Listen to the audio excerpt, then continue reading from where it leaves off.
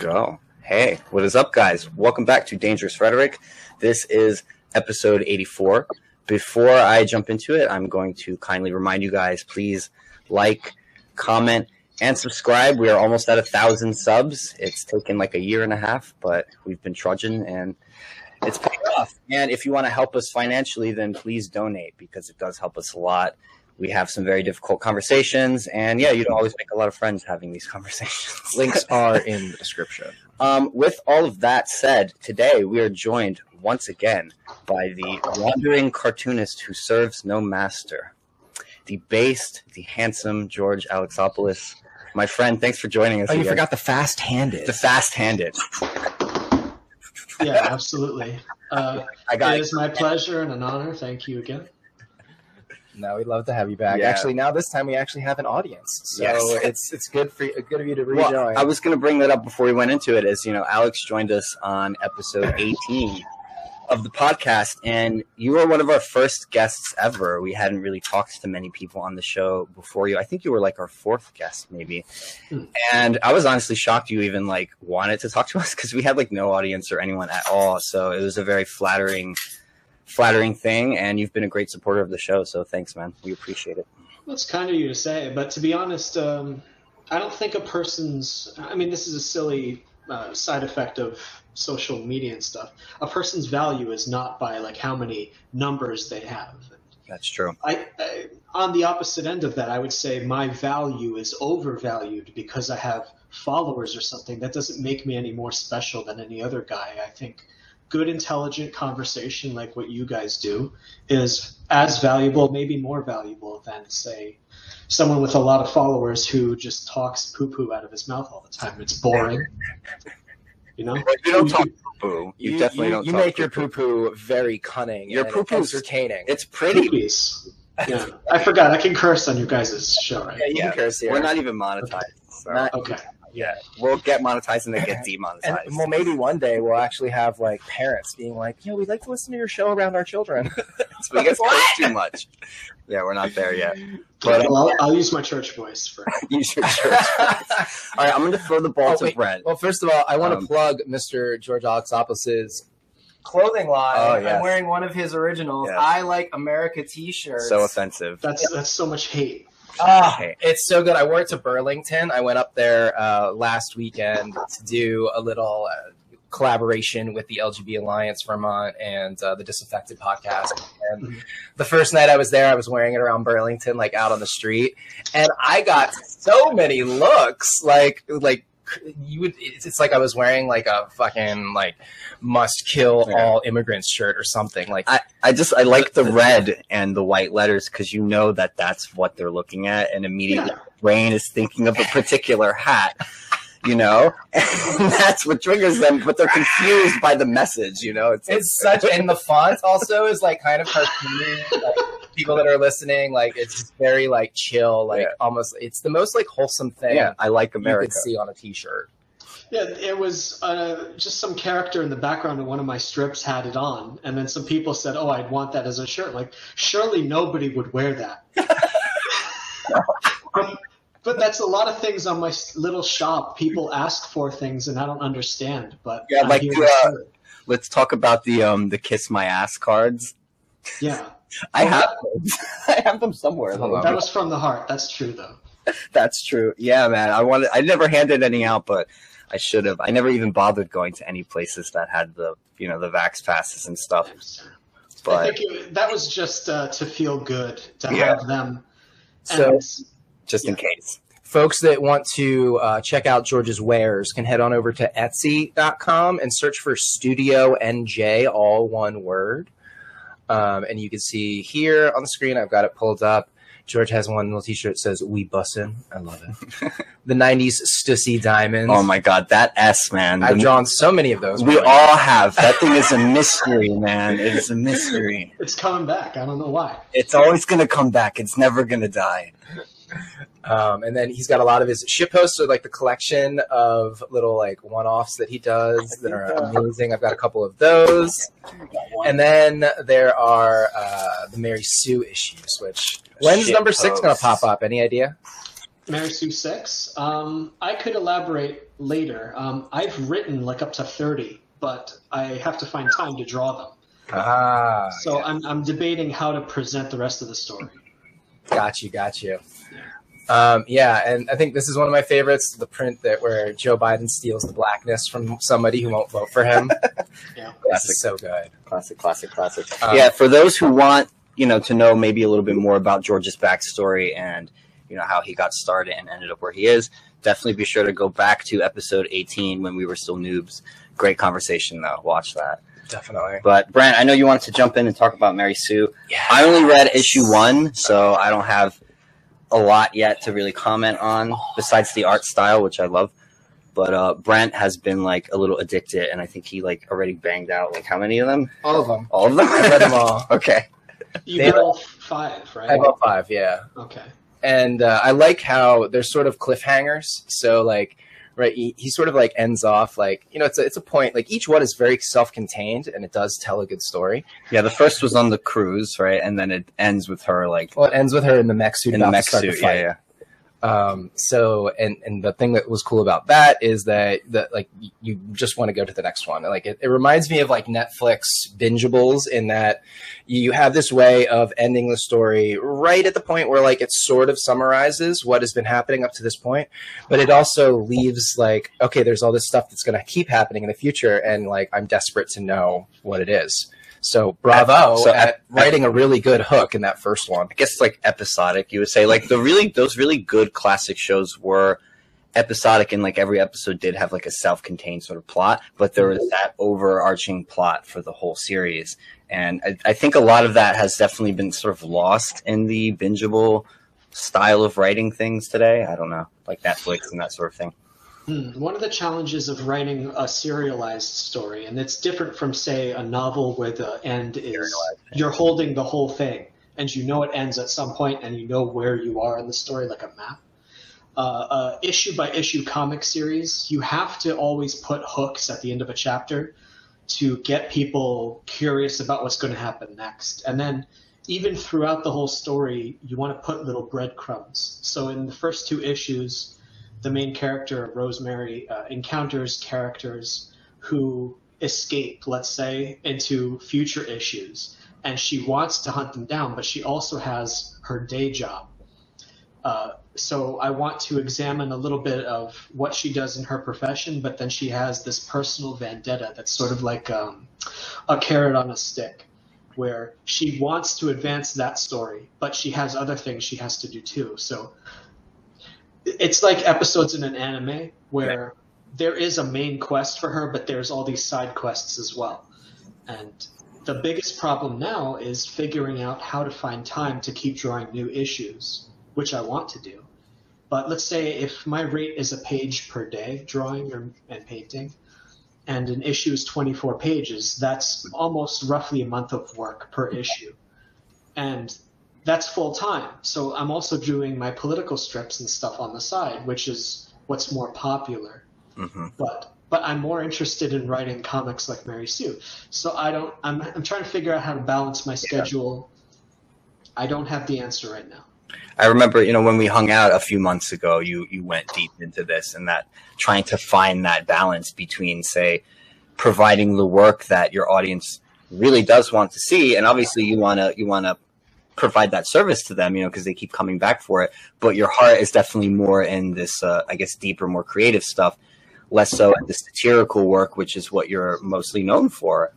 There has to be some kind of way to bridge the gap, I would say. And would you say you found some supporters more from among the people who like your political stuff, say like us, who end up looking into your more creative work and buying stuff, and actually supporting you? Like, do you find that there's a crossover? I don't know what percentage of the readers. It's hard to say because so many people want different things. Sometimes I joke about doing not safe for work illustrations, pinups and stuff. Yeah. A certain amount of those people would love that. I did a calendar for 2 years ago, I think, of just pinups of like a sexy police officer lady and people like that. But then I get other comments of saying, "Oh, don't do that because I'll unfollow you and never read your stuff again." So I want to try to not piss everyone off. That's hard. You can't. It's so hard to do that though, and to stay true to what you do and to stay creative. You know, you're always going to piss someone off. So that's the trouble is a human being is a very complex creature, and I could act like, for instance, if I'm doing a children's book, which I am, I don't. People could say like, "Oh, but he's also drawn pinups, and he also draws ultraviolence, and he also draws children's stuff." That's weird, but I see it as I'm just a complete human adult male, and I have many different interests, and it's weird, I guess, if you put my ultra-violent stuff next to a children's book, but they're not for the same audience, and I want to try to do a little bit of everything because it satisfies me, but that's also selfish, so I have to creatively satisfy my own cravings, let's say, but I also have an audience to serve. So it's the tightrope walk. I'm trying to figure it out. I don't want to sacrifice the political current event strips too much because a lot of people seem to like that. And, but I do want to do fiction as well. That's where my heart is, I think. Yeah. So I'll just see what I have time for, I suppose. Yeah, it strikes me that, like, as you were talking about the episodic nature of the story and how Rosemary is going through everything, that's kind of like life and probably why the story resonates. Like, I was thinking that too. Yeah, like we all sort of have like this like overarching main goal of where we want to end up, or I mean, some of us do, but where we want to end up eventually, or in like 5-10 years. And then the day job, the grind, everything we have to do in order to just survive and get to that point. And it does kind of, I guess that's where the model of the main quest or the story quests and all the subquests came from for all video games and stuff. Yeah, it's like you're trying to head there and you have that motivation, that goal, but you just keep getting pulled this way and that way by all this other shit that just keeps coming up. And that is very much life. No, it's just funny because like, we have like, in World of Warcraft, they have these things called daily quests, which are basically like jobs. Like you go in there and you do it and you're like grinding faction or. But do you get actual money for it, Brent? Not like actual money, but you get rewarded in the game, which is just like life. Yeah. In the case of Mary Sue especially, she's it's only 5 issues in, so there's not a lot of development, but I can give you a peek behind the curtain in the sense of she has this really powerful suit that can change like an exosuit. It can fly, it can go underwater, it has powerful laser guns and so and so. And the joke is that she's ultra powered, but she sucks at using it. She's really clumsy and she hates doing work, but she herself could technically take over the universe with this suit if she wanted to, but she's not. She just doesn't have the drive for it. But what interests me is in the first 2 issues, this crisis happens where bad guys get away and she wants revenge.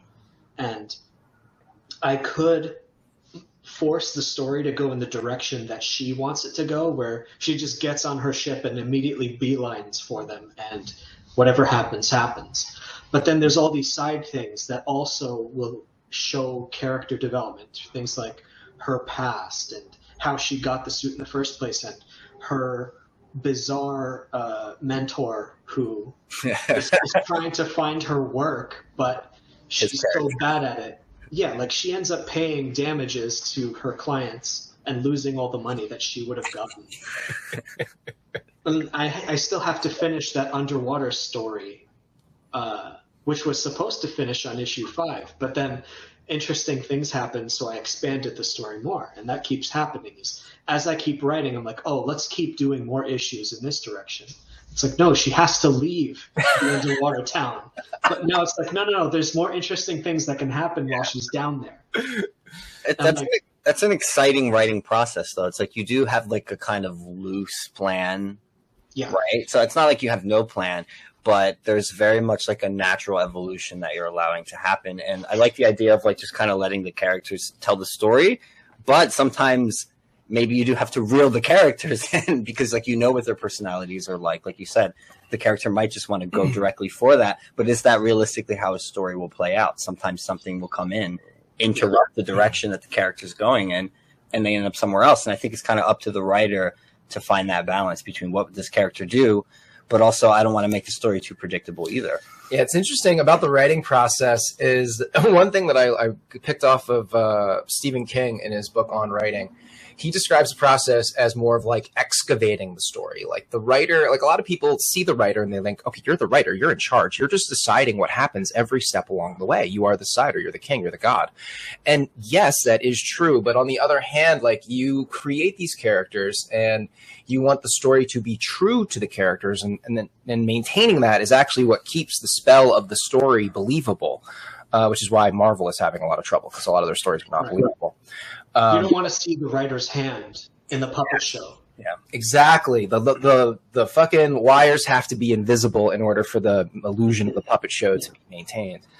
And so it's fun to watch you go through that process and learn more about Rosemary. One thing I also wanted to mention, I didn't know what the Mary Sue archetype was until like reading through, like I knew that there was an archetype and I knew that you were referencing it, but I didn't know what it was. So I had to like look it up, and I was you want to go into that, or maybe George can explain? Yeah, George, why don't you explain what the Mary Sue trope is? Oh, I'll probably explain it poorly, but it's the archetype of, I think it originated with Star Trek fan fiction, something like that, where a character was named Mary Sue, I think. And she was she wrote herself as this godlike character, sort of. Everybody loved her. She did everything perfectly. And when she died at the end of the story, all the characters like mourned her and saluted her, and she could do no wrong. So there's a stereotype of, say, Rey from Star Wars. That's who I was thinking of. It's exactly what I was thinking. I'm like, that's one of them. But anytime a Mary Sue pops up, it's an overpowered, usually a female character. There's a male version called Gary Stu, I think. And but the idea is that they have no imperfections. They're the main character. It's like God wrote himself into the story, and they're just perfect. And that really makes for bad writing, if that jives with what you guys read as research. Yeah. The other thing that Stephen King said in On Writing is avoid inserting yourself in the story, which is kind of ironic because he does that in his magnum opus, and it's kind of weird. But that's one of the things he says, and you have to also watch out for sort of like writing for the character, putting yourself in a particular character's perspective, and then writing the story such that it benefits them constantly and that they're like the most amazing thing. Because interesting writing is writing where the characters are flawed, that they have these innate character flaws, just like normal people, that they have to wrestle with and grapple with, and it often gets them into trouble. Was it Peterson who was talking about like what happened with Superman comics? Because I remember he was talking, I think it was him talking about this concept, but Superman eventually got to a point like where the sales dropped because he just started becoming too powerful.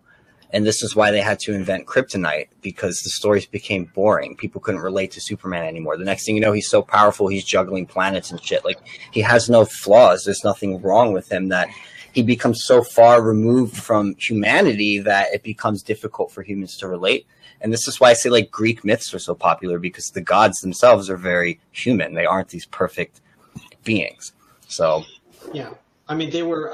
the Greek gods specifically were personified ideas. So in order to tell a story back then, it was too abstract to say, I don't know, the god of wisdom did X, Y, and Z. Or no, there was no god of wisdom. So wisdom became a person, and then the story became more understandable because we understand what we are, sort of. And it helped us understand what humans were and desires. So if back then it was odd that, Zeus became a bull and banged some woman or something, but in the abstract, that must mean something if you think about it. As far as telling stories goes, how do I put it? With Superman, there's a thing called power creep in storytelling, I think. Are you guys familiar with Dragon Ball? Yeah. Enough. Yeah. I mean, I watched it growing up. I watched it growing up too, but I haven't seen it in years. Well, for the sake of the listeners, let's say that there's 5 characters, and each one has a different power level of like 1 to 10. Some guy is a 10, some guy's an 8, whatever. It's really exciting to see the guy with the lower power level have to beat the boss with the higher power level, and say a 6 has to beat a 10. So he has to train really hard. And it's really exciting because is he going to win? How can he possibly win against a 10? And then it's really exciting and he beats the 10 just by an inch and everyone's cheering, and that's what a good story is. And then, unfortunately, someone shows up and he's a level 100. And how do we beat him? We have to train extra hard now. And what happens is the numbers keep going up until you're in the millions at one point. And it just is so abstract and weird that I, George, am maybe a power level 3. You know, I can't shoot fireballs. But the point of a story like that is you want to feel the power of the main character who you're cheering for and identify with their struggle. I like to read a story. I was just chatting with a nice lady the other day about my children's stories about mice. And she was saying that she identifies with mice characters because she always felt little and underpowered. And she likes to read a story where a mouse saves the day, even though they're little. And the hobbits in The Lord of the Rings are the same way. Same amazing that a little hobbit like Frodo can travel all the way to Mount Doom and save the day. So I, a mere reader who has no powers, can identify with the weakest character. We like to cheer for the underdogs. Yep. And that's why I'm so offended by like a Captain Marvel. And these writers are such idiots. I don't understand why they keep doing this mistake, but good for me, I guess. Like, I want to create a powerful female character, they say. So her power is that she can punch things really hard and shoot lasers that kill the universe. And how am I supposed to, a man, I can't relate to that. I can't do that. I cheer for like Spider-Man, who has real life problems. He can't pay his rent. That's why I like Spider-Man. Yeah. I like Batman because he has no real powers aside from he's clever and intelligent. And rich. Don't forget Rich. Well, Rich is identifiable in the sense of we say, if only I had that money and intelligence, maybe I could be a little bit like Batman. So he's relatable far more to me than Superman. That's a good point. Yeah. In general, I think overpowered characters are a joke. And I never create a character like that in my fiction unless it's like, say, One Punch Man.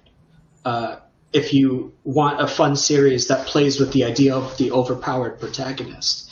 One Punch Man, the anime and manga, is really funny in that he's so strong he's bored.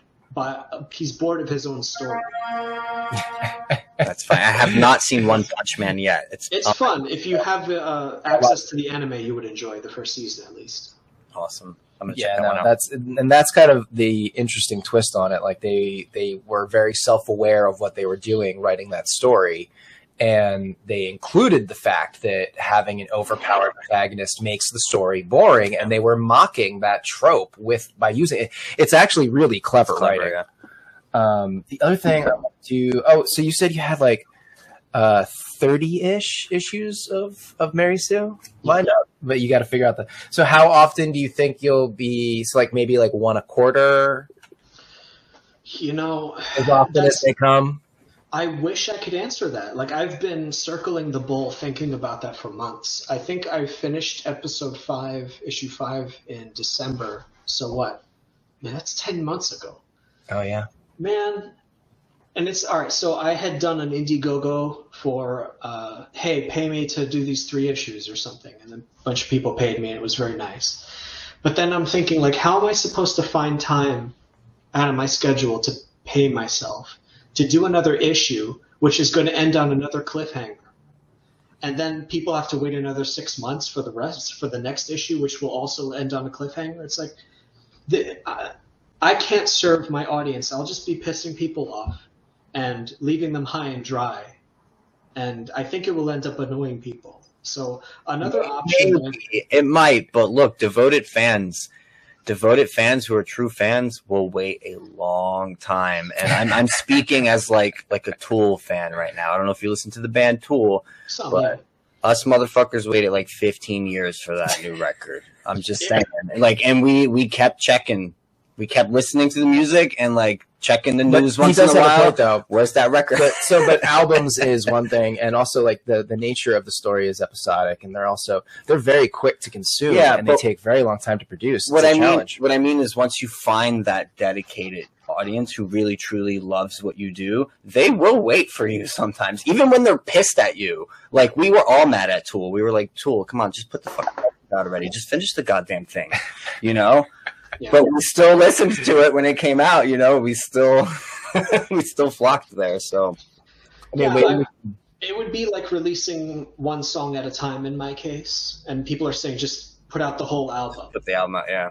It's hard because I also I'm playing with the idea of what if I wrote the story or other stories as well as prose novels, which can tell the story and I can even illustrate them. But even though they're made to be comics, there is something that's going to be lost there. But at least the story's done, and then people can enjoy some of what I intended. Because let's say I only have so many months left in my career, let's say.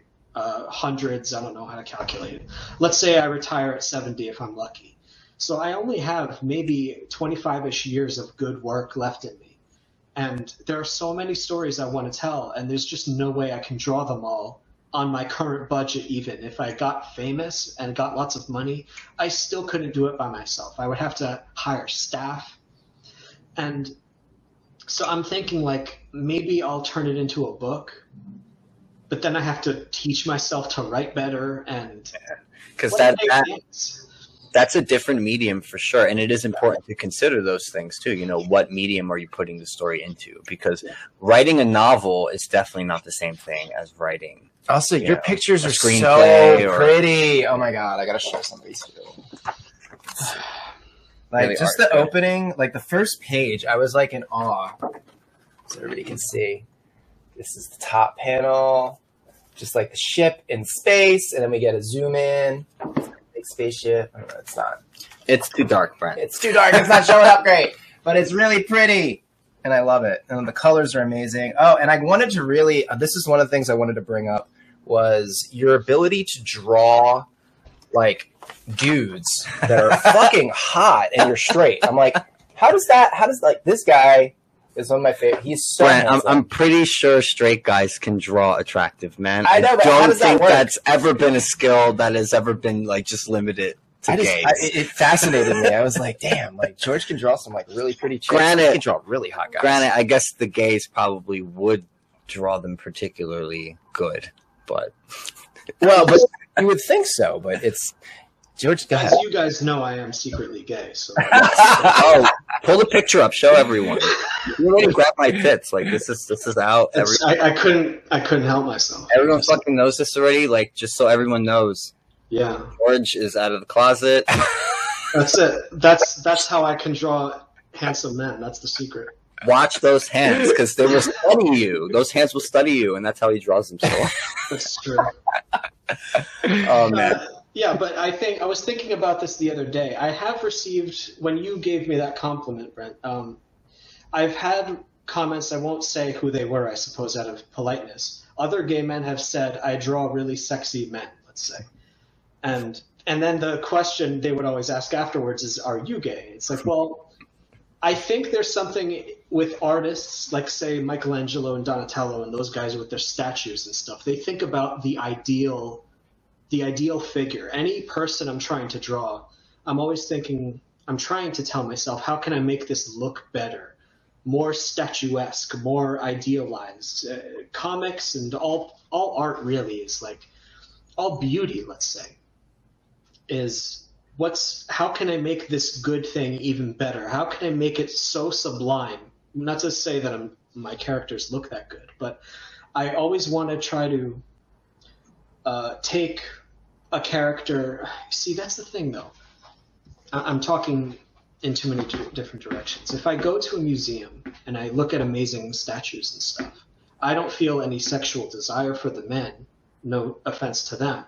But I still look at the human machine and I say, that is so amazing and beautiful. And how can I make those curves even more amazing to look at? And for a guy like myself, I look at, David, the statue, and I think I could theoretically have that body if I work out and stuff. But that only because the human animal psychologically wants to be filled with awe and admiration. And as an artist, I guess I'm unusual. I'm different from See, I don't think I'm different from most guys because they go to the gym and talk about, man, hey, bro, you have amazing muscles. No, Good for you. think you're comfortable with your own sexuality, that there's no like need to even explain it. You know, it's like, and it shouldn't even be weird that a straight male artist can draw beautiful men and paint beautiful men. It's not unusual. It's not weird to me, no. But I would love to talk about this with, say, a critic who's trying to talk, like, if they want to say, like, you secretly are repressed and yada yada. I think it would depend on how much nude men you started producing. Then I would have questions. I'll be like, I don't know. He paints a lot of naked dudes. Let's critically analyze this artist here. I don't know. He might be gay. Pretty sure Michelangelo was like bi, at least. He definitely wrote poems and stuff to men. So I do think he was probably attracted to men on some level because the way that he sculpted them was so detailed but again, as an artist, I don't know if I can speak for other non-artist guys, but like I would look at that stuff all day with pure admiration and study it and want to be able to make that myself. There is no better sculptor in human history, maybe. So I think it's silly to look at even that movie Bros. We could talk about that sometime, where there were screenshots posted about like they were like, I don't know what, I guess they were having a good time with multiple guys and stuff. I look at that screenshot and the first thing that I think of is, oh man, if I drew that guy, look at those back muscles, look at the way his back is shaped, and I'm thinking as the human machine. And all the little bones and muscles and how can I recapture that and replicate it? How would I draw that? Yeah, I'm the same as a painter. It's the same exact thing, you know. And I look at women's bodies that way too, not just men's bodies. Although I haven't really painted many women, but when I do, it's going to be the same sort of thing. You know, there's no like sexual arousal. But even when I look at like attractive art of men, there's not always sexual arousal. Maybe sometimes, but often I'm in that artist mode like you're describing, and sex isn't the thing I'm thinking about. I'm thinking about the particular techniques that they're doing, or how did they achieve that effect here, you know, or getting really close and looking at the brush strokes and to make that muscle pop out in this way or that way, you know. So like my brain is very much looking at it in an artist sort of way where I'm deconstructing it in a sense, and I'm not really thinking about it in a sexual way. But you know, if the art is a particularly compelling piece of art and the figure in it, right, is that beautiful, one would hope that it does inspire some sort of arousal in the person viewing it, because that means you kind of like very much achieved what you were trying to do. You captured something really beautiful to the point where it was like sexy as well. Well, I'd see the trouble with that. Like part of comics as a visual medium is to communicate subconscious information that maybe the reader doesn't even know that they have there. So I was thinking in issue 3, there's a mermaid guy, and I show his butt, let's say. Because it's a nice butt. I designed him to have a butt, A, because I think it's funny with mermaids. I like that. I like it. It's realistic. Look, I know I have a lot of lady readers who maybe would appreciate something like that just for fun. Fan service, bro. But to me though, as a person who makes something a product for people to consume, I want to make my audience happy. These are things that even Mary Sue, the character, is A, made to be attractive, but B, she's designed to be relatable as well. So if you have a lady reader, the character, Rosemary, is going to have lots of guys that she likes in the series. And I hope to actually expand like relationships for her and dating and whatnot. I want someday to see readers arguing about who's the best boyfriend or husband, or, you know, like the waifu. Who should she get with? Yeah. Who should she end up with? Yeah. Who's the hottest guy for her to end up with? And I want to give lots of options for people to argue about. So you got the guy in the first 2 books. His name is Songbird. And he's maybe the bad boy type. Yeah, he's hunky. Sure. And then, you know, the mermaid guy is more sensitive. Sure, the artsy type. And he's also royalty. Yeah. There's other guys, and see, now I could give you spoilers, but like there's the problem with the royalty is she has to choose who's going to be the next king or queen in this kingdom, let's say. Right. but everyone else who's eligible has to be sacrificed to their god. So here's this nice guy who, is kind of cute or whatever. She thinks he's cute, but he's clearly not qualified to be a king. So if she doesn't pick him, he's going to die. Oh dear. So A, she doesn't get, to kiss the prince, but B, she doesn't want people to die because she doesn't know what to choose.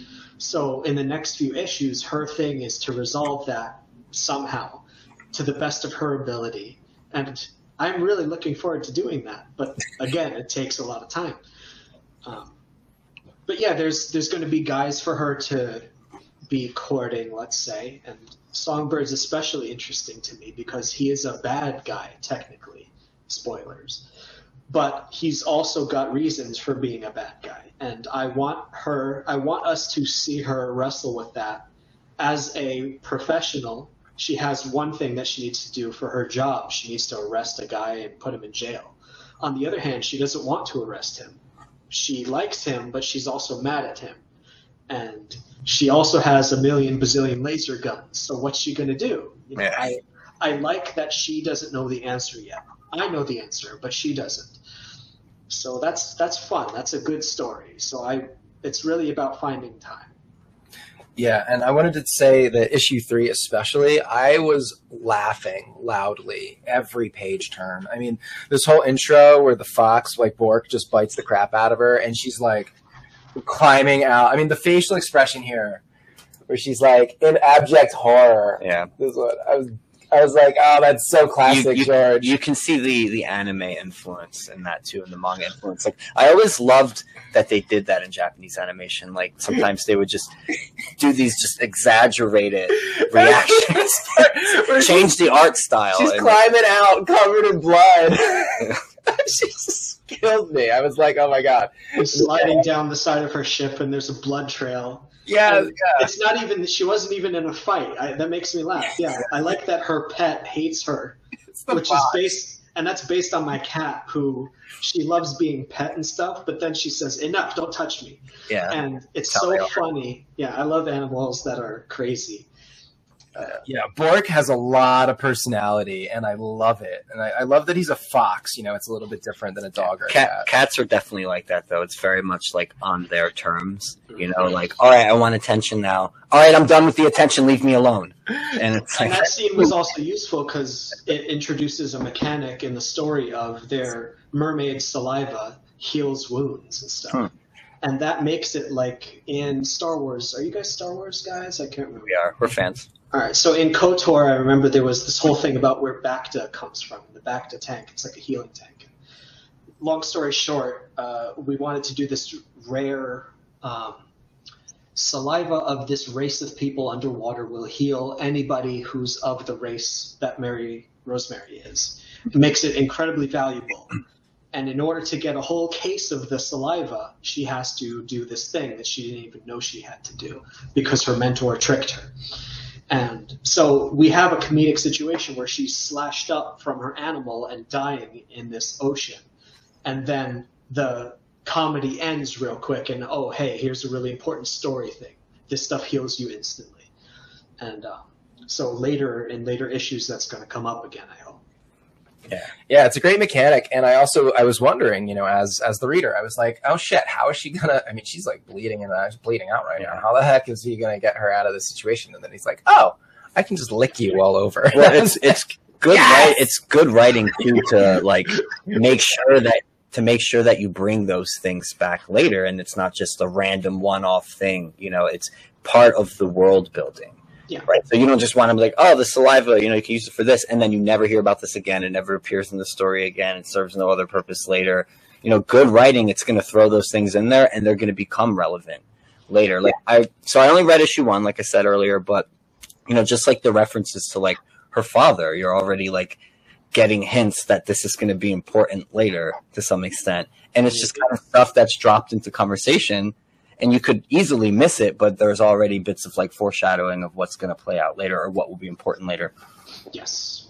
Yeah, the goal, you want to throw red herrings out and then but again, it's a comic, so it's not like Game of Thrones where there's a million different theories. It's like, maybe this is a thing, maybe this is nothing. let's have some fun and keep reading and have a good story time. So, but that's the thing is, as I was writing all these scripts, I'm thinking so far ahead that maybe I'm setting up things that won't even resolve for 20 issues, and I feel bad about that. So. No, I think that's good though, because it shows that you're putting forethought into it, and who knows, the future is open. You never know, some wealthy, billionaire, millionaire might come along and be like, George, you need to finish this. Here's all the money you need. Go.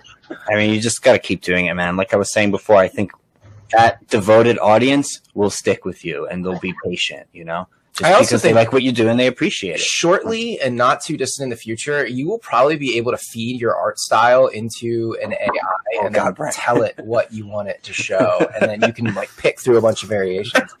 I mean, it's possible. Yeah, it's already happening. You have a very specific style. And I especially love the way you do explosions and energy. It's just it reminds me of the rave scene back in the day, because it's just light and color everywhere. What I will say, as a traditional fine artist, someone who paints in oil paint, I've dabbled in digital and things like that, but I've always been more prone to just physically painting.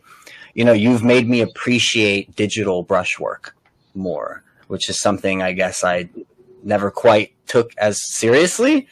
But you definitely have a particular style in your brushwork, and it's weird to even call it brushwork because it's mouse work. I don't know, what the fuck do you call stylus? it? I mean, it's not stylus work because it's not brushwork, but it's the same sort of concept, just digitally, as the texture and that sort of thing that you get when you're painting.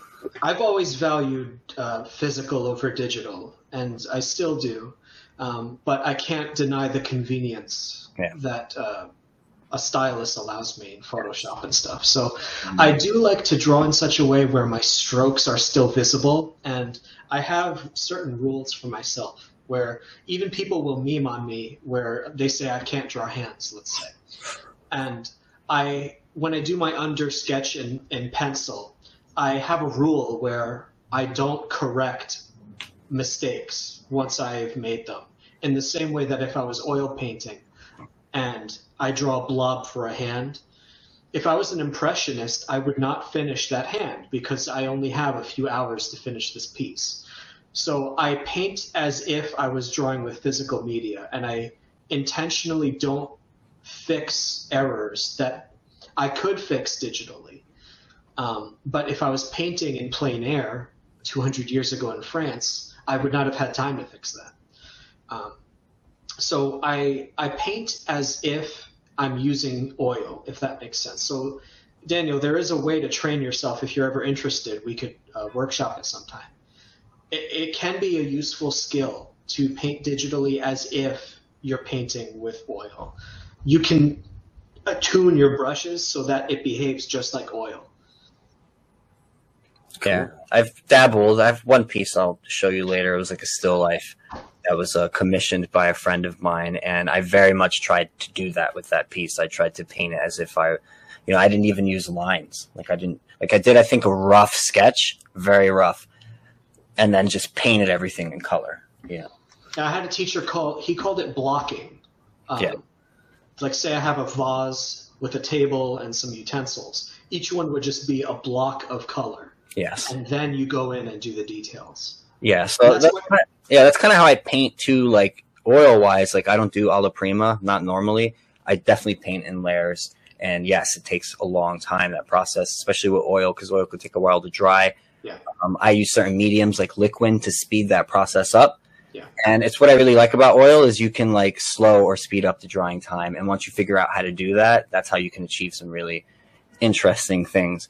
But I understand the convenience too with digital. There's no cleanup, there's no dry time. There's no materials you have to keep buying and replacing and brush cleaning and all of those things that go along with it. But there's still something to be said, I think, for the physical medium. I don't think it's ever going to lose importance. And I think your approach is a really interesting one because it's fusing the two together in a sense. It's you're behaving as if you're painting in a physical medium, but you're not. It's all digital. It's all pixels. And well, I like when I can see the human hand. Yeah. We talked about AI art, and it's so polished a lot of the time. And I just don't like when there are artists, I won't name them, I guess, who paint in such a way or draw digitally that you can't see any of their strokes. And that actually annoys me. I think it's lifeless. I want to see mistakes. It's like jazz. I want them to kind of break character sometimes, and just to remind me that a real human's making this. I don't want to see too much machine perfection, straight lines. I never use a ruler. I always draw my straight lines by hand so that there's just a little bit of curves and a little bit of imperfections. Because I think there's value in looking at a line and saying, I could do that if I just practiced a little bit, and it just makes it more real. That's why some people are really, really into ink art and line art. There's something about a pen stroke that says, I do that all the time. I know what that feels like. You can almost feel the strokes. I like that. Yeah. Yeah, I was wondering if, unless there's anything else do you want to give maybe a little spoiler, maybe a little preview of where the story with Mary Sue, you're going to do one more issue underwater, you think, or? Well, I could. That's the thing, though. I know that there's more that happens. But if I wanted to sort of see if readers are bored, I can take it in another direction. So where you left off, she just blew up a underwater, what do you call it? Like a forward operating base that she discovered was like this corporation's vacation spot / research lab. She blew it up by accident because she was going to be arrested by a robot controlled by a guy that she's never met before from like some remote security firm. And long story short, she was waylaid from her other mission, which was to choose. Man, I'm telling this terribly.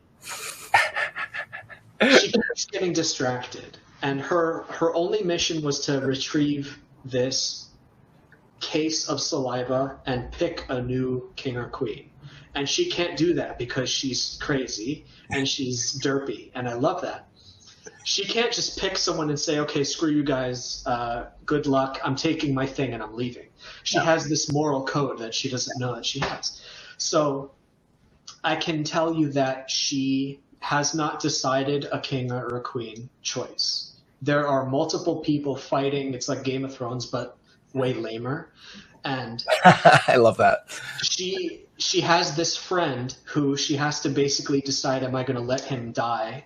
And he may or may not be the child of her mentor. Right. Yeah, I caught that. And what I like about that is that he doesn't seem to care that he has those two children with the queen. So, again, spoiler talk. So her mentor, I guess, banged the queen of the fish people. Who is not attractive. What a you ever see those jokes of like, would you bang a mermaid if she had a fish head and a woman's? Yeah. Well, he's a horny bastard, so he did that. Oh God. And so he had these two twin kids, a guy and a girl, and the girl is way nastier than the guy, but there's all this dumb drama that never gets addressed. But anyway, he doesn't seem to care if one of his kids dies. In fact, he doesn't even want to acknowledge that he has kids. Right. He sent Rosemary to pick up the stuff because he didn't want to look at the consequences of the choices he made 30 years ago. Right. So she has to choose now.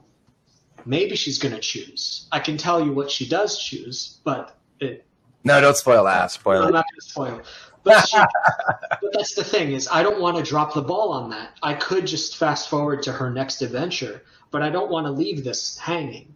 No, I don't think you should. I think you should tell the story the way that you feel is most natural without worrying about satisfying your audience so much, because your audience wants you to tell the story the way that you feel it's meant to be told and not to be rushed by external pressures or whatever. So I would just go with your pacing, like if it takes a long time, it takes a long time. And that's just the nature of writing. I mean, look at fucking George R. R. Martin. He's never going to finish those books. He's probably never going to finish them. You know what I mean? So like you just do your thing, and as they come out, they come out, and we will appreciate, I will buy every single one. Well, with all of that, I was thinking we could, I guess, talk a little bit about some of George's other projects, right? Yes. I wanted to talk about, do you want to talk about the horror romance, or do you want to talk about the kids book first? Anything, whatever you guys are interested in. Let's talk about the kids' book, because that's definitely changing gears. So you have this kids' book that's a story about mice. Do you want to give a little preview? You want to tell the parents out there what it's about so that they can get excited to buy it up for their kids? Well, the project is, the story is about just a little mouse kid. He's a cute little adventurous type, and he has to pick some nice berries for his mom's pie that she made for her husband, his dad. And the story is about, I guess, picking the best berry, and he could pick the one that's outside of his house, which is very easy to get, or he can travel further and get better berries, but then there's more risk. I love it.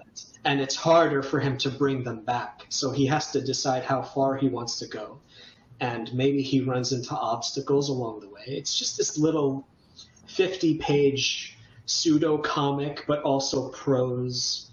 I don't know what to compare it to. It's not like it's written in that way of the mouse jumped on the hill, the mouse jumped on the other thing, and it's written like 5 words per page. It's not like that.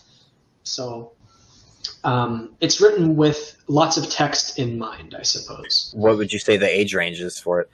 That's also another problem for me, because I think it's going to need to be read to kids by parents, like at bedtime. I don't think kids are going to be able to read it, even though it's really, I would say from like 5 to 10, perhaps, that age range.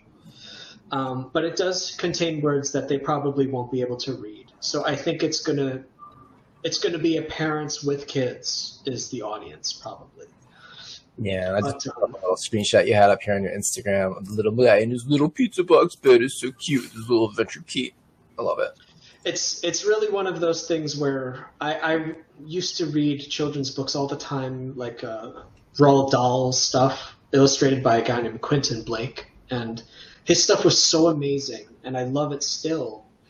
And I've always wanted to illustrate cutesy stories, but with lots of sweetness. And I've been trying to for a long time. Like, my comics that people know me for, I think, are pretty sarcastic and dark humor. But I wanted to make something that was fully 100% sweet and innocent. It's cute. I love the art on the cover here. It looks amazing. I mean, I think it's also important to like take a break from the more serious stuff, which like I guess Mary Sue is already sort of a break from the more serious stuff, but even a break from that, it's something just totally lighthearted and wholesome. And it fits better too, because my family's making a family shop for like young parents and kids. So we're not just launching this book with that shop. It's also going to be bibs, dresses, shoes, all kinds of like little things that you could get for a kid that's of varying ages. But at our age, I know a lot of couples who are now having kids or have multiple kids, under 10, let's say. But we want to offer something for new parents that's like, there's a lot of things out there being presented for kids that's inappropriate, I think. Yeah. A lot of people are criticizing that. So not only it's important to me to not just criticize that, but I want to also put something into the world that's an alternative that is sweet and innocent. And it's just a little mouse adventure. It's cute. And the things that my family is making for the shop are so sweet and innocent. And it's just a nice little something we could put into the world that's wholesome. Yeah. Well, I think it does also relate to the bigger picture in the way that you're describing, because, like you said, there is a lot of this inappropriate stuff being put out right now, this woke propaganda and things like that that's being passed off as, children's books when really it's just more indoctrination. This is part of the culture war too, is contributing another option for people. Idea weapons. Yeah, idea weapons. And I know Tim Pool talks about this on his show all the time too, is that we do kind of have to shift focus away from just the politics and all that stuff all the time and look at culture, look at art, look at music and entertainment. You're seeing some of that from the conservative side more now, especially with stuff like the Daily Wire, like they're producing their own movies and stuff. Well, it was a very famous quote from Andrew Breitbart: "Politics is downstream from culture." From culture, yeah, and that's we've seen that. We've seen evidence of that all throughout the 2020, 2021 period. We were thought that we were this law and order society, and then George Floyd gets murdered on a very viral video clip, and the entire country just goes nuts for months and months and months on end. And it was very clear that that was a cultural thing, and the reason the laws weren't enforced was because it was a cultural phenomenon, and there was this sort of mainstream pushed cultural tolerance for that kind of behavior, which is the exact opposite of what we saw when J6 came around. And the conservatives were like, "Oh, they've been rioting for months. We can have one." Yeah. And they were like, "Absolutely not." Now there's still people in jail. Well, the thing about what you're talking about here is, and to link it back to the point I'm making, is like, yeah, BLM and all these movements and stuff, it's all political, but they're making art. They're using symbols, they're putting propaganda out there. And a lot of it is very sophisticated propaganda when you look at the mainstream woke left, right? And that's kind of, and I think we had this conversation when we were hanging out a couple months ago, George, like in person. And we were talking about, I guess, like how a lot of the right or conservatives tend to not value art as much. And I think it is one of their like fatal flaws that they need to address, perhaps. Not everyone with an art degree is just some loser who couldn't get a job. There is value in this stuff. And if they don't see that value and use it more, I don't see how they're going to win in the culture war, because they're not when it comes to the art. But I think also the tides are probably turning, like I shouldn't speak too soon either. I think there are people for sure, more and more, it feels like we're getting tired of the woke shit as well. So finding creators who are willing to work for less than minimum wage is very difficult. It's kind of necessity is the mother of invention kind of thing, where someone like me had been struggling to find an audience for over a decade. And then I saw this opening in the culture where I said, if I just serve an audience that I'm already kind of a part of, maybe I can find a way for me to make a name for myself. So I was willing to work for free for many years, and now I'm kind of making some money at it, but I'm still nowhere near the point where I could do it full time. Yeah. So that's where we are too, man, with the show and stuff. So, and that's where I am in my art career as well. Like, pulled in some money, I've sold some paintings, but it's hard, man. It really is. Man. So we're taking a gamble. We're assuming that somewhere down the road this is going to pay off, even though we're working for free now. And that's the entrepreneur spirit, I guess you could say. Yeah. But there are also places like, I guess I won't name them out of respect, but there are places who are funding creators under an umbrella that, here's our company and we're going to publish X, Y, and Z people. Maybe that'll work out. Maybe that's not the model we need. I don't know. I think we should try a little bit of everything. I would love it if I could get super funded from an entity, but then I also am a control freak and I don't work well with others. So I don't know if I could work with you would need a publisher. You would need a publisher. You need somebody that would give you like an angel investor who would just give you, money to just continue to do what you were doing. Let you have creative and let you have all the creative control because maybe. I don't know if I've said this before. I have been offered that stuff, and I said no for various reasons. But I think there are opportunities in the air, but it has to be done correctly because there's a lot of predators out there. I should be very vague with this. There's a lot of people who will take advantage of the culture war by funding someone like myself. They'll super fund me. But then there's all this like creepy fine print that you don't know about. And I don't trust any of that stuff either. So I'm not eager to take free money. To reiterate the intro, the wandering cartoonist who serves no master. No master. It's tongue-in-cheek. But I would prefer, I want to work for my audience directly. And I'm not in a rush to involve middlemen who might have shadow money from God knows where. If I, George, cannot make more than X per month, I don't know where in the world he thinks, or this group thinks, they're going to make money off my name. That I can't do it myself. Where's their money coming from? So I get very suspicious with that stuff. As you should. But again, we know that the far left has been doing this for many years, where they've been funding Hollywood. You know, Razorfist has that famous video of Hollywood was always red. And that's a really important video, just talking about how there were all these like secret communists funding all kinds of movies, even back as far as the 40s, maybe. And they know to fund culture because it's their religion.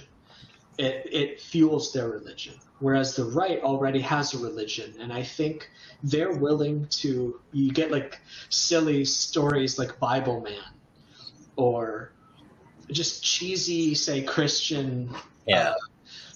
Not cheesy bad, but like you have to make a Lord of the Rings. That's why I was just thinking about that. I'm like, you have to be able to incorporate those religious themes into your world building, into your story in a way that is not just so in your face and apparent and browbeating, but it's clear enough in the story where you can see, oh, these values are derived from these values. And Tolkien, he very much was able to do that in his storytelling without making it obvious, that there were Christian themes in it.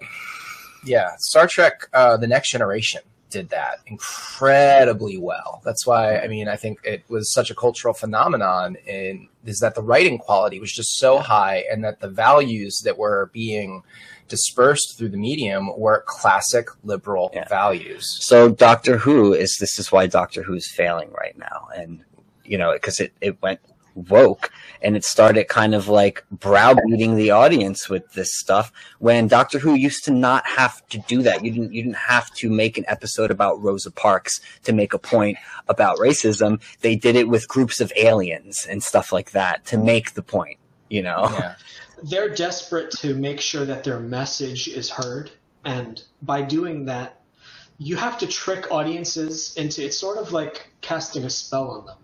Writing is like casting a spell. I'm going to write a sequence of words over a certain amount of pages, and if you read the sequence and download them into your head, something will come out of your head that wasn't there before. It's like magic. But if audiences want to give themselves to that because it's pleasurable, it's like a dream. I used to read Anne Rice novels when I was in my late teens, and the way that she wrote was so hypnotic. Yeah. And maybe now I would read it again and it would be cheesy, but as a younger man, I would read this stuff. I'm like, wow, I'm in this world. It's beautiful. But I don't like when an author starts telling me, hey, I'm going to put a spell on you now. Keep reading this page. There's a cheesiness. There's something in my subconscious that I don't want to know that I'm dreaming. Something like that. It's like when the Matrix was talking about there was something in the human mind that rejects perfection. Yes, rejected the original program that the architect tried to impose on them because it was too perfect. Humans want, I can't believe the story is real unless there are imperfections, and that's why I don't like stories where the author is in the background and I can see them. You can see the hand, yeah. I wanted to talk about your horror romance novel, or the manga. I would love to, thank you. Yeah, and again, another I gotta find some pictures. Another totally different genre from what we were just talking about. It's like we're about to go like night and day right now. But what is your interest in horror, and why did you decide to even write a story like that? Well, we mentioned Anne Rice before. I like the gothic horror romance. It's weird to think that those genres fit so well together. They do. Mm-hmm. I was something like Phantom of the Opera, for example, the movie. I'm absolutely in love with it. There's something about the character of the Dracula, the castles, the rundown buildings, dust, cobwebs. And then at the same time, I like Jane Austen, and that's unusual for a man. I don't commonly find too many men who are big Jane Austen fans, because she very much did write for women, I would say. I can't, even as a kid, I liked the musicals like Grease, and Yeah, me too. I can't explain. Who cares? More Straight, proof, gay. guys. More proof that George is gay. You heard it here first. No, straight. Well, but like I want to look at those people in the eye who would say that that's weird, and it's like, who cares? Yeah. I like things. I don't need to explain why I like them. Yeah. Well, there's nothing wrong with men and straight men being touched with sensitive sides and sensitive subjects and things like that. There's nothing wrong with that shit. I don't wake up and ask for permission to enjoy things. I just enjoy them. So, like, I know all the lyrics to Phantom of the Opera, stuff like that. I love that stuff. So, castles, and I was even watching The Addams Family recently, and I love the Gomez-Morticia relationship. There's just something so fun about dressing up and being dark, and and also romance. So anyway, Frankenstein is another good gothic novel. Yeah, and the old Bela Lugosi Dracula and stuff, and black and white films. So because of that love of black and white stuff and horror romance, I made this story called Bad Dreams, where it started out as I just did an illustration for a little art contest. And it snowballed into this whole story of there's this guy with a magic sword in the woods, and he's being attacked by a beast, a monster. And it's also kind of like Bloodborne, if you've played that game. Okay. It's sort of like Lovecrafty, dark monster. It's straddling a lot of different genres. But anyway, so I had to make up this story for a character who was holding a sword in the woods. And then this woman came out of nowhere in my imagination, and I said, "Oh, okay, so she's the love interest." And then let's build what their house would look like, and they fall in love, and I started adding all these little details of their marriage, romance, and who he is, and there's this underlying story in this town where he came back from war, and their country is perpetually at war. Going into the corners of the world and taking things from the ignorant savages. And he came back for some reason, and because he had committed a war crime or something. And there's not a lot of men in their country, so there's this monster on the loose killing children and people. And he's the only capable man because he's back from the war. All the other men of fighting age are out abroad, attacking every tribe in the middle of nowhere kind of thing. But his whole thing is I guess it's early in the story, but there's a monster on the loose, and he's just trying to get his life together. And he meets this nice lady who he likes a lot, and she's allegedly seen the monster, but he doesn't quite believe her yet. And so in issue 2, it's like a murder mystery. He's got to go check it out, and he's trying to put his life of violence behind him, but now it has followed him home.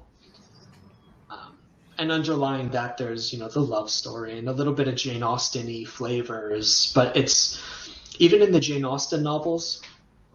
The men were perpetually abroad, and I always wondered why. What were they doing?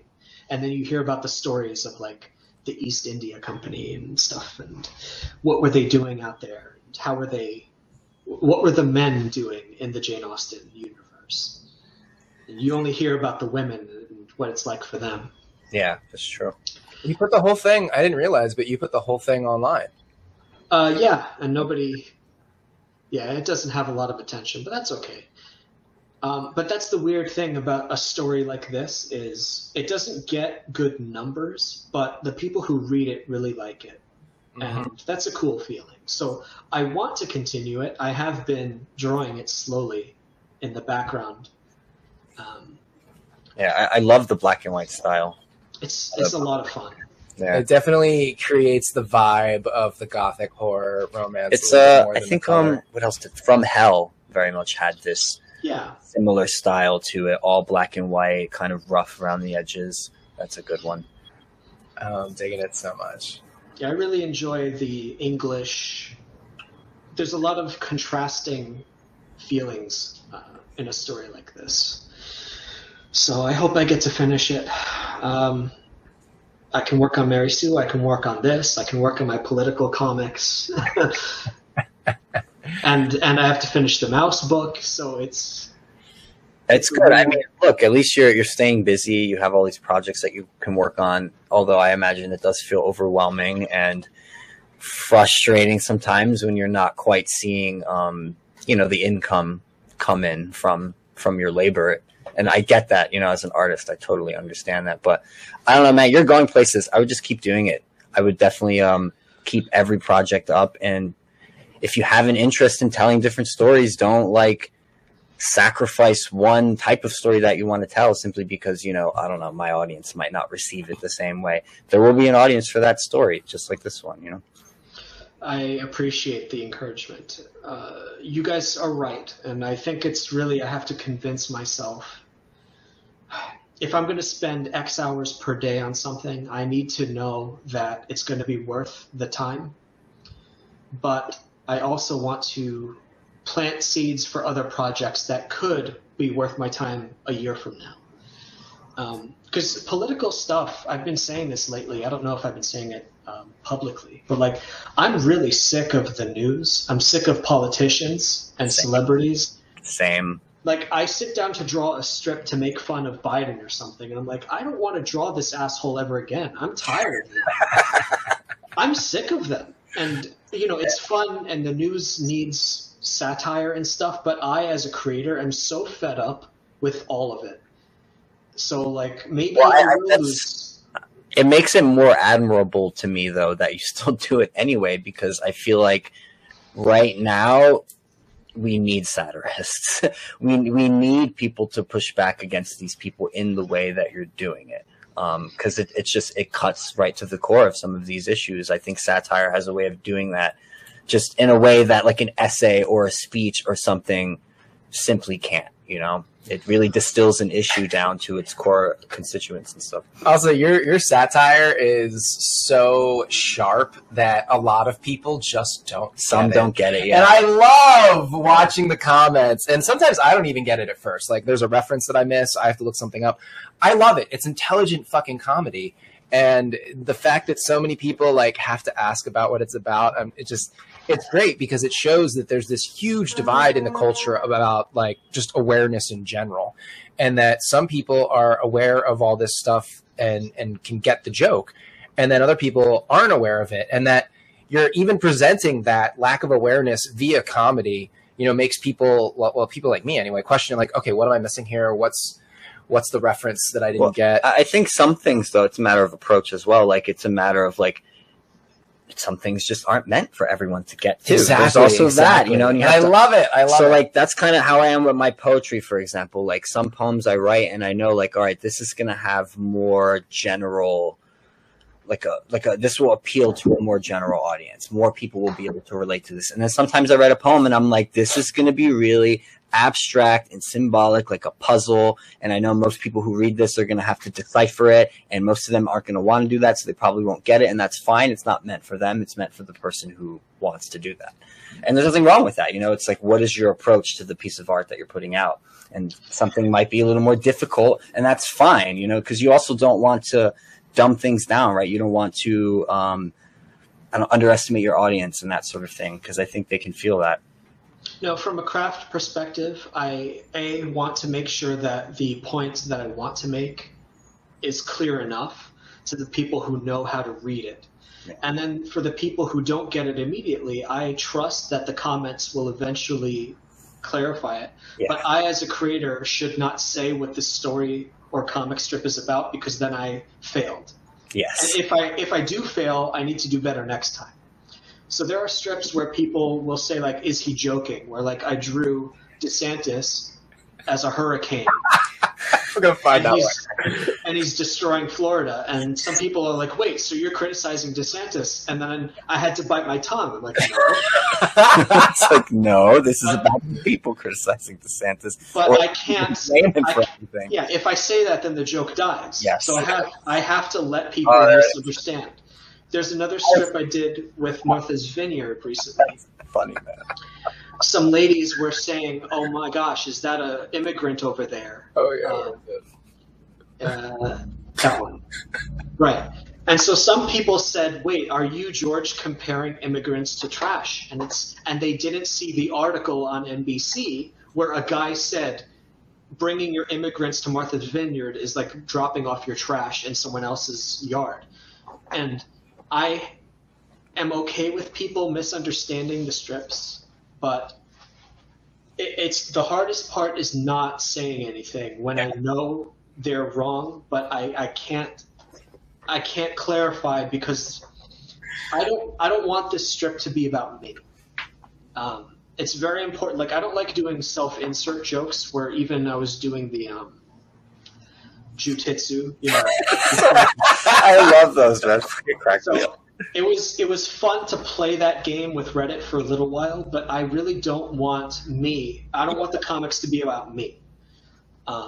So it's really hard to bite my tongue sometimes. I do love though when you like randomly insert yourself into the background though of a strip.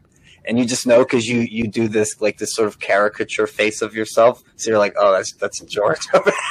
That's like the Handmaid's Tale one, where some girls were on. I didn't see the show. They're online, right? Wait, yeah, they're being like, oh, this one looks fresh. I can impregnate this one, and so I put myself in the back as a creep because it's funny to be the bad guy.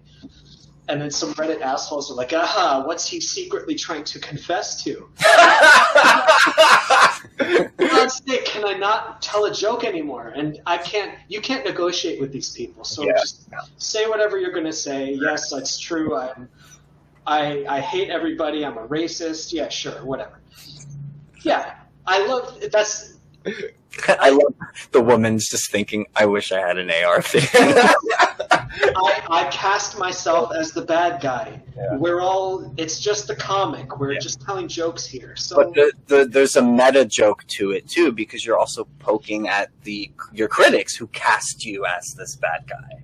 So it's honestly, you're like wearing the caricature as, it's a brilliant reversal. You're just sort of like flipping it. It's like rhetorical or artistic jujitsu, where you're taking their idea of what you are and you're flipping it around and showing it back and being like, this is actually it. And the funny thing is that when they take that as some sort of like confessional, like it's just, you guys are so dumb. Well, some will double down, but I think it probably does disarm them a bit, when you make fun of yourself in this way and you say, oh, well, okay, if you say I'm this, I'm gonna like draw myself as this and make fun of the fact that this is how you perceive me. Yeah, I'm okay with lowering the temperature of the criticism so that we're actually having fun again. Yeah. Like, I will laugh at myself all day if we can just have some fun, but there are those critics who just want to hurt me, and I can't joke around with them, and so I have to ignore them.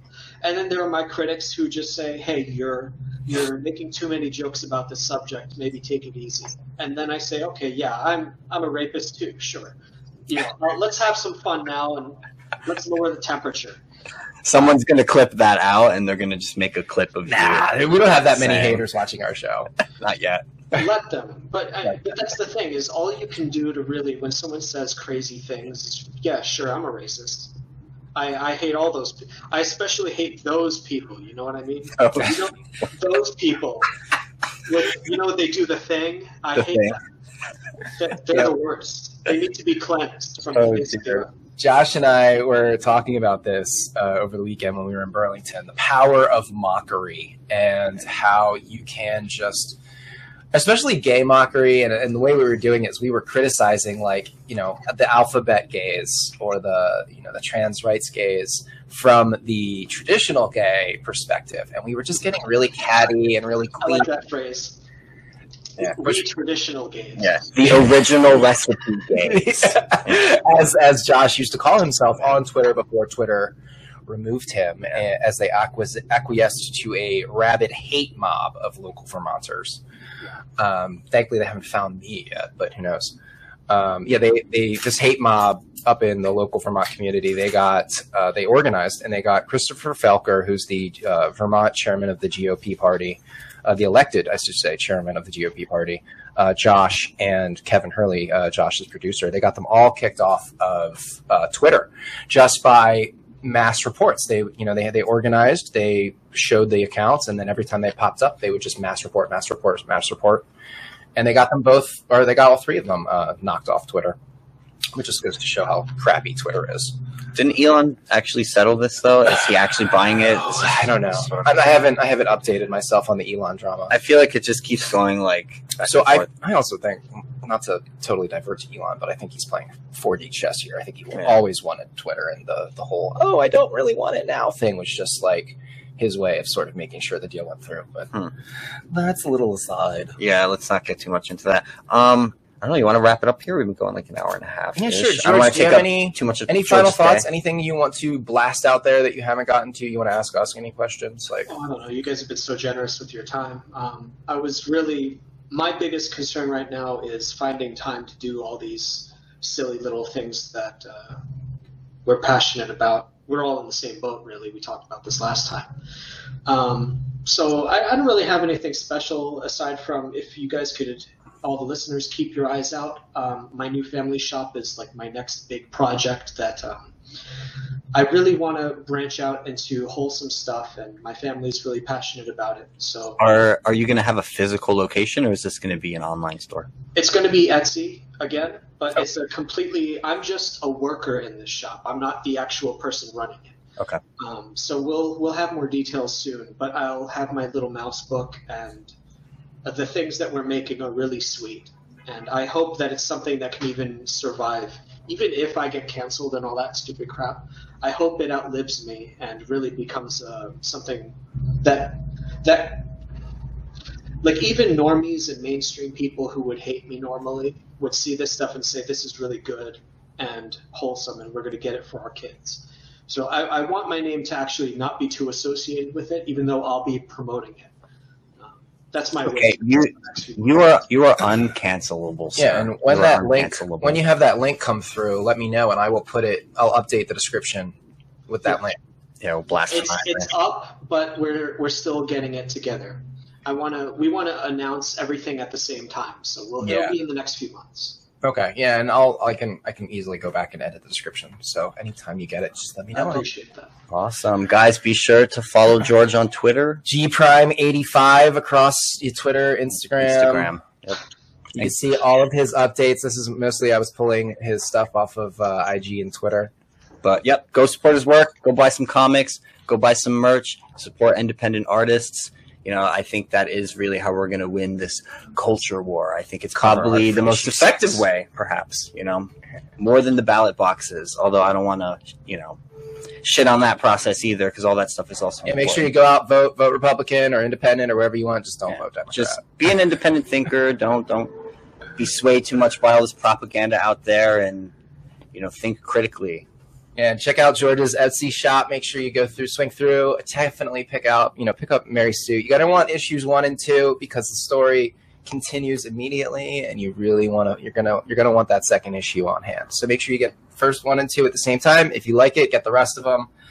I'm having an amazing time with the story. I'm gonna, I love the art. I like that you ship them in the little plastic containers so I can keep them nice. He forgot to sign one though. You were supposed to bitch at him. Yeah. Oh yeah. I'm gonna have to make sure when I see you next, I have to have you sign them all.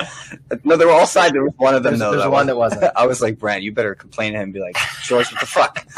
My bad, bro. All right. Well, guys, don't forget to like, subscribe, comment, give us money. There's donation links in the description. We love you. We'll be back again soon. I'm gonna end the recording. Bye bye. Later.